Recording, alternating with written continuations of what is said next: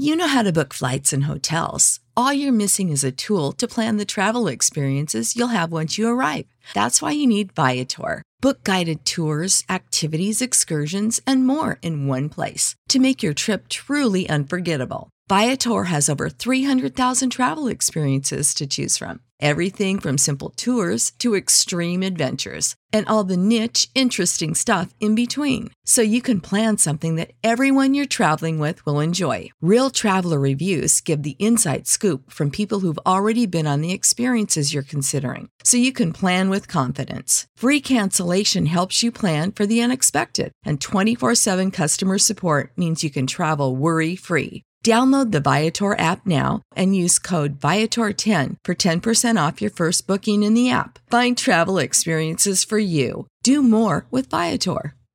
Support for this podcast and the following message come from Corient. Corient provides wealth management services centered around you. They focus on exceeding your expectations and simplifying your life. Corient has been helping high achievers just like you enjoy their lives more fully, preserve their wealth, and provide for the people, causes, and communities they care about. As one of the largest integrated fee-only registered investment advisors in the U.S., Corient has deeply experienced teams in 23 strategic locations. Corient has extensive knowledge spanning the full spectrum of planning, investing, lending, and money management disciplines. Leverage Corient's exclusive network of experts to craft custom solutions designed to help you reach your financial goals, no matter how complex they may be. Real wealth requires real solutions. For more information, connect with a wealth advisor today at Corient.com. That's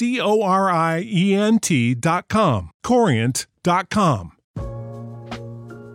Hi friends, Nadia here, and I'm back with an episode that has been bubbling up inside me for so long, and I finally realized that it is the societal patriarchal stigma that shames women into silence, which is what has been holding me back from talking about this, and I'm finally ready to talk about orgasming / self-pleasure, all of that good stuff.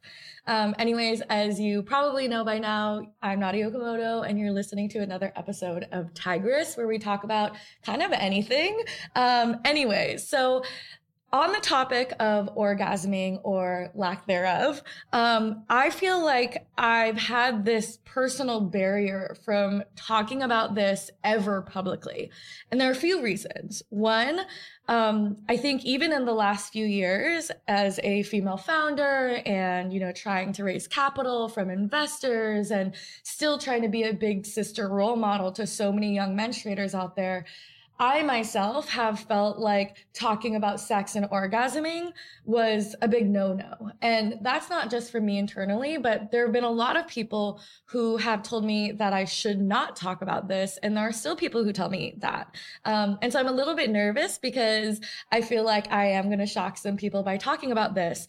But then over the last few days, as I've been thinking about why I personally feel embarrassed to talk about it, I realize that it's a lot of internalized misogyny that I am still working through. First and foremost, I think that in talking about orgasming, I am nervous because I am admitting that I am sexually active. And by being sexually active, I have this fear of being labeled like a slut, right? And that doesn't come from nowhere. That comes from growing up in a society that told me that virginity was very much a real thing. And then when you lose your virginity, it's something that you're teased about. And, being sexually active as a woman means being a slut, like kind of to an extreme versus like, I think a cis man would be kind of congratulated for getting laid and things like that. So, for me, I've spent the last few months answering questions from so many young menstruators and saying like, virginity is a social construct. And I firmly believe that. But it's only in like the last few days where I've really realized like, well, yeah, I personally believe that virginity is a social construct, yet why am I so nervous to admit that I am sexually active? And why am I so nervous to admit that I have had a really hard time orgasming, right? Which leads me to my next point, right? Not just the internalized misogyny, but I think for a long time and still today, there's a part of me that feels like I am broken, like my body isn't working the way it should, because I've had a really hard time kind of reaching that climax, especially on my own, which I feel like is the opposite case for a lot of my female friends out there. But I feel like, I have put this pressure on myself that my body is supposed to work a certain way and it's supposed to perform, keyword perform, a certain way. And because it doesn't, my body is not working, right? And I think that also encapsulates a lot of the maybe body dysmorphia or shame that I've experienced over the last, my whole adolescence, right?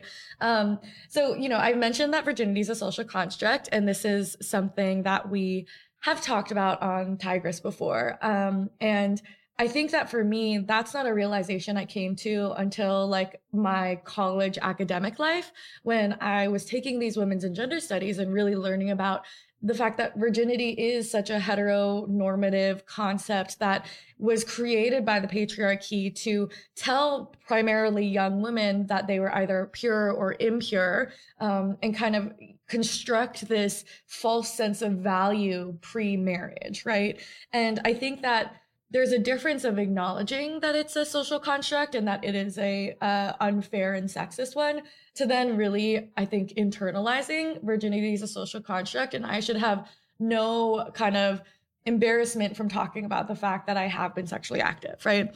Of course, there's the flip side of this too, which is just sex is still not really talked about by, I think, entrepreneurs who are maybe not in the sexual wellness space. Obviously I am in the period sexual wellness space. So I think I'm surrounded by a lot of people and entrepreneurs who do talk about it. But even then, I am still very much on the young entrepreneurship side, where I think sex even more so is considered an inappropriate topic, right?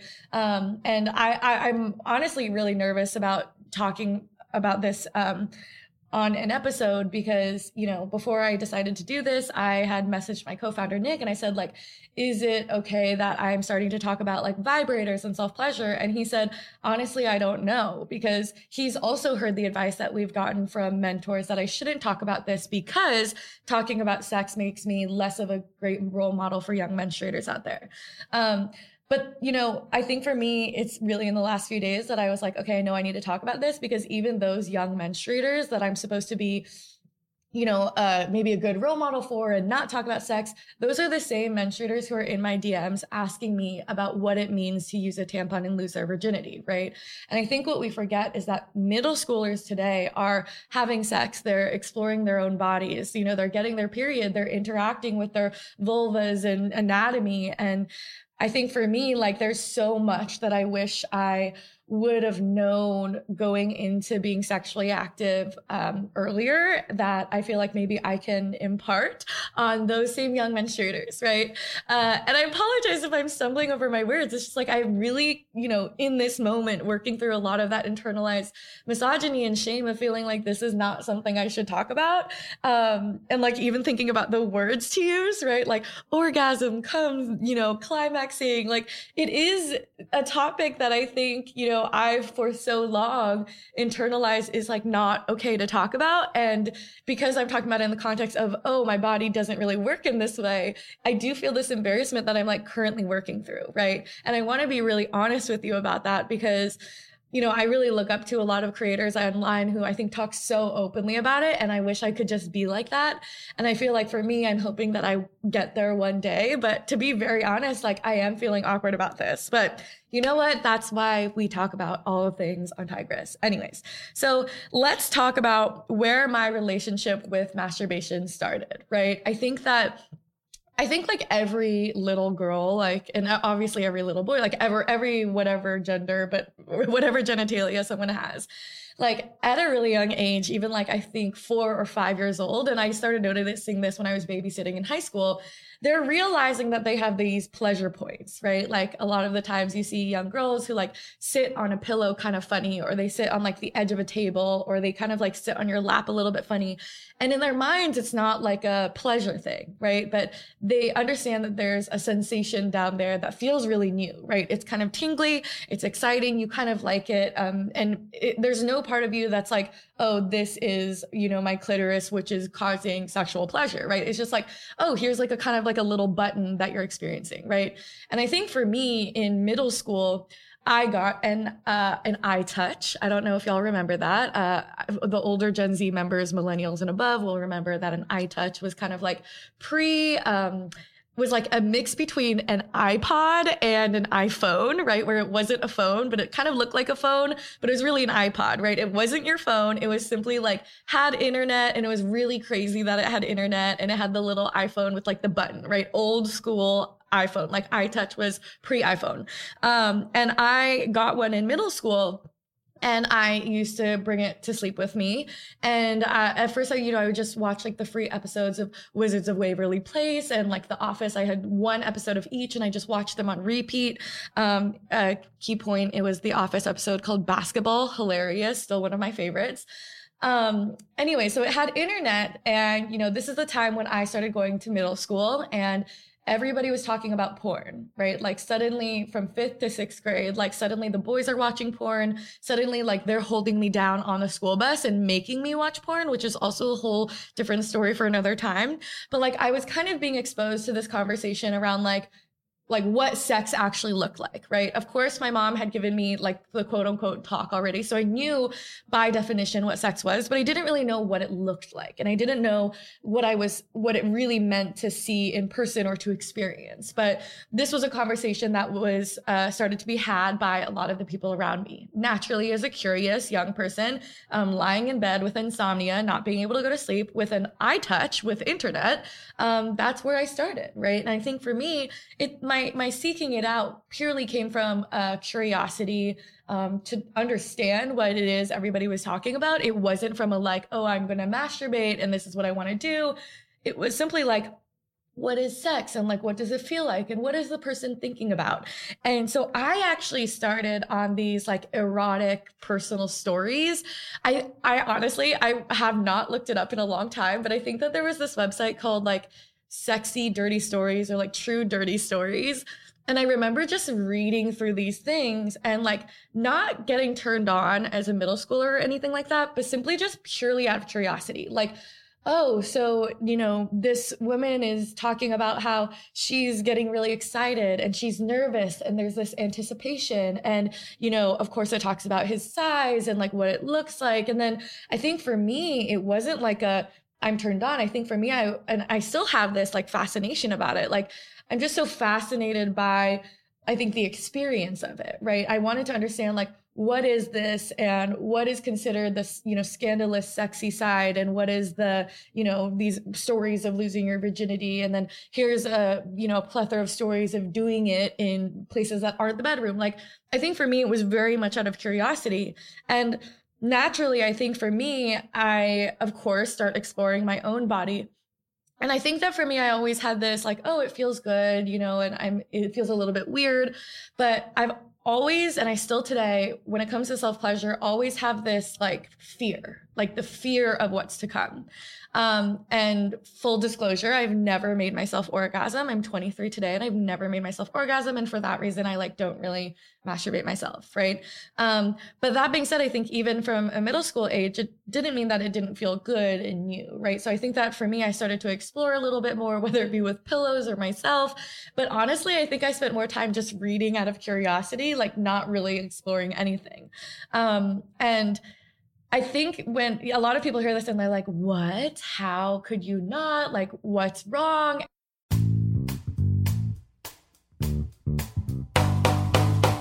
Geico asks, how would you love a chance to save money on your insurance? Of course you would. After all, who wouldn't love a great deal, right? And when it comes to great rates on insurance for all of the things in your life, Geico can help. Like with insurance for your car, truck, motorcycle, boat, and RV. Even help with homeowners, condo, or renters coverage. You could save even more with a special discount when you bundle your coverages. Plus, add the easy-to-use Geico mobile app, available 24-hour roadside assistance, and more. And choosing to switch to Geico becomes an easy choice. Switch today and see all the ways you could save with great rates and discounts. It's easy. Simply go to geico.com to get a rate quote or contact your local agent and get started seeing how much you could save.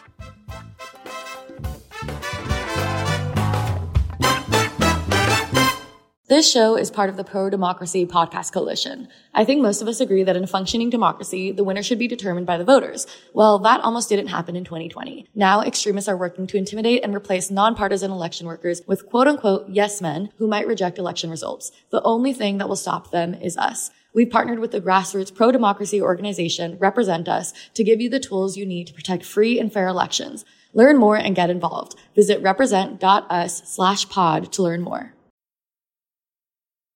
To be honest, I think that there is still this traumatized part of me where that sensation of touching down there is reminiscent, especially at nighttime, of, what I felt when, trigger warning, sexual abuse, like what I felt growing up when I was being touched by my father, like going to sleep, right? And so I think that there's a part of me that always, I labeled an orgasm as kind of this like exciting reward that I didn't want to reach because it was something that wasn't for me, but also that I think that there's this kind of fear of it. Like I still have it now when I'm like almost there and I just get scared. Like I'm scared that my body's going to crumble. I'm scared that like something's going to explode and I'm kind of scared of what's to come.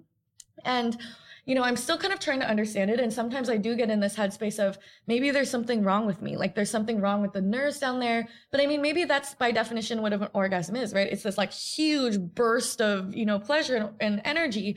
But for me, like I do genuinely have this like, oh my gosh, like I need to stop, right? This is something that, and it's not like not okay. It's just like I get kind of scared of it and I get kind of nervous. And then I think there's this also mental health side of it where my mind is just like kind of busy. Like I am thinking about, I'm thinking about this story that I'm reading, in middle school. But I get kind of carried away and like analyzing it. Like, oh, but why is that? Isn't that a little bit inappropriate? Like that's kind of disrespectful. Like, doesn't that hurt? Like there's this part of me where I'm always so curious about like over analyzing it. And then there's, in my own body, like I already have a hard time being in my body and slowing down and being super present. And I feel like that's why like, orgasming and self-pleasure is so important for so many people, is that it's like the ultimate for you and in your body, which is honestly my biggest challenge, right? Like, on the last episode, we talked about depersonalization. And like, to me, how am I supposed to feel my body if I can't feel my body? And I think even today, like if I try to pleasure myself, I'm like, oh, I'm wondering like what I'm going to do after this. Do I get back to work? Like I have 2 hours before my next meeting. Maybe I should like pull out my laptop. I can probably do a little bit more writing or, some more emails. So I feel like even today, I'm really working through this element of like not being able to focus in my body. Like it's that ADHD and depersonalization on a high, right? Where like, I don't have that distraction in front of me. So I'm trying to focus on my body, but because my mental health has told me that self-pleasure is not something I deserve, I don't actually allocate the attention and time and, I think focus into really letting myself feel that. I think one of the reasons that I feel excited to do this episode today is that I recently finished the audiobook Pleasure Activism, which my friend recommended to me. And I'll have to look up the author, but incredible book, like must-read book. And it's written by this queer Black woman and talks about how pleasuring yourself and orgasming and, challenging the boundaries of sex and pleasure, monogamy, relationships, hookup culture, everything like that. It talks about how learning to pleasure yourself for you and by yourself and on your own is like the biggest form of ultimate joy and resistance against systems of oppression, right? And it's this really fascinating take that I don't think I've ever really understood, but I think the more I really, read the book, internalized it, and I actually listened to a few chapters, multiple times, it was like realizing that a lot of what this author talked about was, explained the internalized misogyny that like I feel inside of me, right? Which is my body is not for myself. Sex is not for me. Sex is for performing something for others to pleasure others. And then maybe I can't talk about this. Maybe I can't explain it. And when I look for healthy examples of sex, right, as a middle schooler, trying to go understand what sex looks like, I end up on a Pornhub where I'm seeing vulvas that look unrealistic and bleached and hairless, where it's a lot of, there's a lot of rape culture there. There's a lot of like, I think grooming that's, shown there. And it's not empowering, I think also gender inclusive, sexuality inclusive, range of media when you first look it up, right? So I think that, I highly recommend this book, Pleasure Activism, but I think that it really highlighted a lot of the things that I am societally working through, but also personally working through. I also think the book, and understanding these, societal dynamics that have prevented me from exploring my own body in a way that I want to, also allowed me to forgive myself for not being able to orgasm. It made me to realize okay, it's not my fault. There's not something that's wrong with me. It's something that's wrong with society, but this is something that I can work through, right? I also think that it's a very recent thing where I've been able to combine my academic understanding that virginity is a social construct to the understanding of I lost my virginity when I was 16, right? So, and I also think that for a long time, I've carried shame when my friends have talked about having sex for the first time or losing their virginity, where I always had to make this excuse that I didn't count the sexual assault I experienced my freshman year in high school. I didn't count that as losing my virginity, quote unquote, because that was out of my control, and that I wanted to identify and choose the moment where I did, right?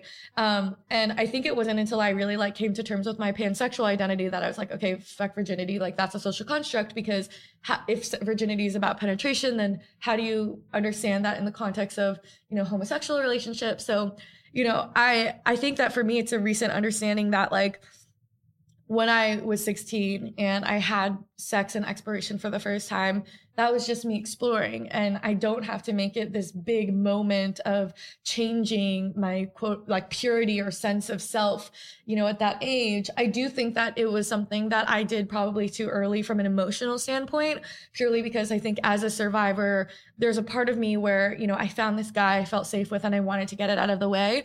But I also think that there still was a lot of healing that I needed to do to really reclaim my own body. But also I think jumping back into being sexually active, I think for the first 5-6 years of me being sexually active, so meaning literally until a couple of years ago, I always faked climaxing. And for me, it's because I think I was conditioned and have been conditioned to think of sex as performative, right? It's not for me as the person with the vagina, especially in penis and vagina sex, it's not for me. It's it's an act, right? And that's maybe something I learned from porn, from middle school. It's something I learned from conversations. It's something I learned from media or seeing sex scenes on TV and I also think it's from this internalized shame that my body doesn't work. If I can't make myself climax, then how can I expect someone else to? And maybe that means they want me to orgasm, so I need to, right? And so you fake it and you fake it. And I think for me, I think I also, in the moment always had this nervousness, oh, they're not going to like me if I don't do this. They're not going to be impressed by it, right? Really thinking of being sexually active as performative. And honestly, that's a lot from my trauma, right? I learned that any sort of touching of my body, my trauma response was this is not for me. I just need to pleasure and get it over with. If they finish faster, it'll be done. And I think that that's something, I still very much have been working through. And I think it's also something that I was always scared to talk about with partners. It's only been, I think maybe since I was 21, 21 in my last relationship was the first time I think I really felt oh, okay, maybe that is an orgasm, right? And kind of experiencing it, but again, never on my own, where I think I finally found myself in situations where I could be really open with a partner that this is sometimes hard for me. And I go into this mode immediately when we start hooking up of having to perform, and sometimes I don't like it. But even in that relationship, there was a lot of pressure, right? There was a lot of instances where I felt like it was my responsibility to, let myself be used in that way. And I didn't always feel respected in that relationship. But I mean, in my relationship today, it is very pleasurable and I am super open with my partner. And he's also very upfront with me on if I'm faking it, that's not something he wants at all. And he can absolutely read it on me. And I'm not going to go too into detail because I want to respect his privacy and boundaries on that too. But, I think I wanted to share this because I've been getting so many messages from young menstruators specifically on, what it means to hook up, and like, are they losing their virginity if they use a tampon? And I think for me, it's like, it's been a long journey of really trying to internalize that there isn't shame of exploring your own body, and having an orgasm as a survivor is really hard. But from the conversations that I've had with other survivors, and from also like just different educators I've read like their writings about, it's also really healing. And I think that there's kind of this 2022 resolution that I'm creating for myself of really exploring my own body and exploring what I like, because I don't think I've ever allowed myself the opportunity to explore. And for the first time, I'm talking about it more online. Like, I've been messaging more with other female founders who work in the self-pleasure space, who are creating these vibrators and products that are for women by women, right? I also think that there's a lot of healing that I've been doing, because even when I hooked up with girls, as before Henry, I was like very much not hooking up with men as much. Like, I think that for me, like, even in those are experiences where when I, for the first time, didn't feel like I had to perform as much, because it wasn't in that like cis male relationship with a cis male, where that's where I think porn really taught me to like perform for them. And that those were instances where I could really kind of even explore my own body, and also where I also enjoyed giving pleasure. But yeah, I think that there's a big part of me where I feel like I'm a total noob about this. Like, I'm not coming to this podcast talking about, oh, here's how you embrace your body and give yourself pleasure, because I think that I wanted to be forward with y'all and say, like, I still feel awkward about this. And I still feel like nervous about what my body can and cannot do. I don't have total faith that my body is like able to work in that way.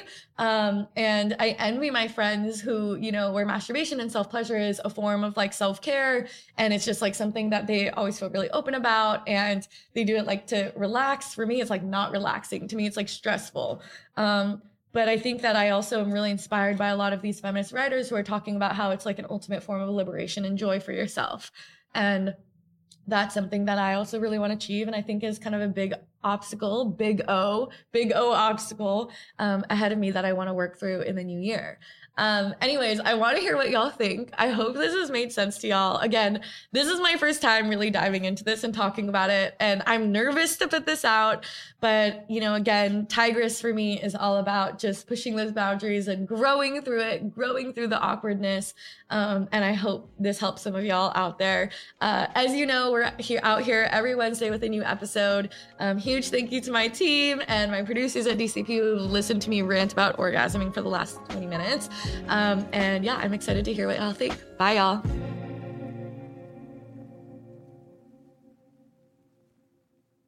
Support for this podcast and the following message come from Corient. Corient provides wealth management services centered around you. They focus on exceeding your expectations and simplifying your life. Corient has been helping high achievers just like you enjoy their lives more fully, preserve their wealth, and provide for the people, causes, and communities they care about. As one of the largest integrated fee-only registered investment advisors in the U.S., Corient has deeply experienced teams in 23 strategic locations. Corient has extensive knowledge spanning the full spectrum of planning, investing, lending, and money management disciplines. Leverage Corient's exclusive network of experts to craft custom solutions designed to help you reach your financial goals, no matter how complex they may be. Real wealth requires real solutions. For more information, connect with a wealth advisor today at Corient.com. That's Corient.com. Corient.com.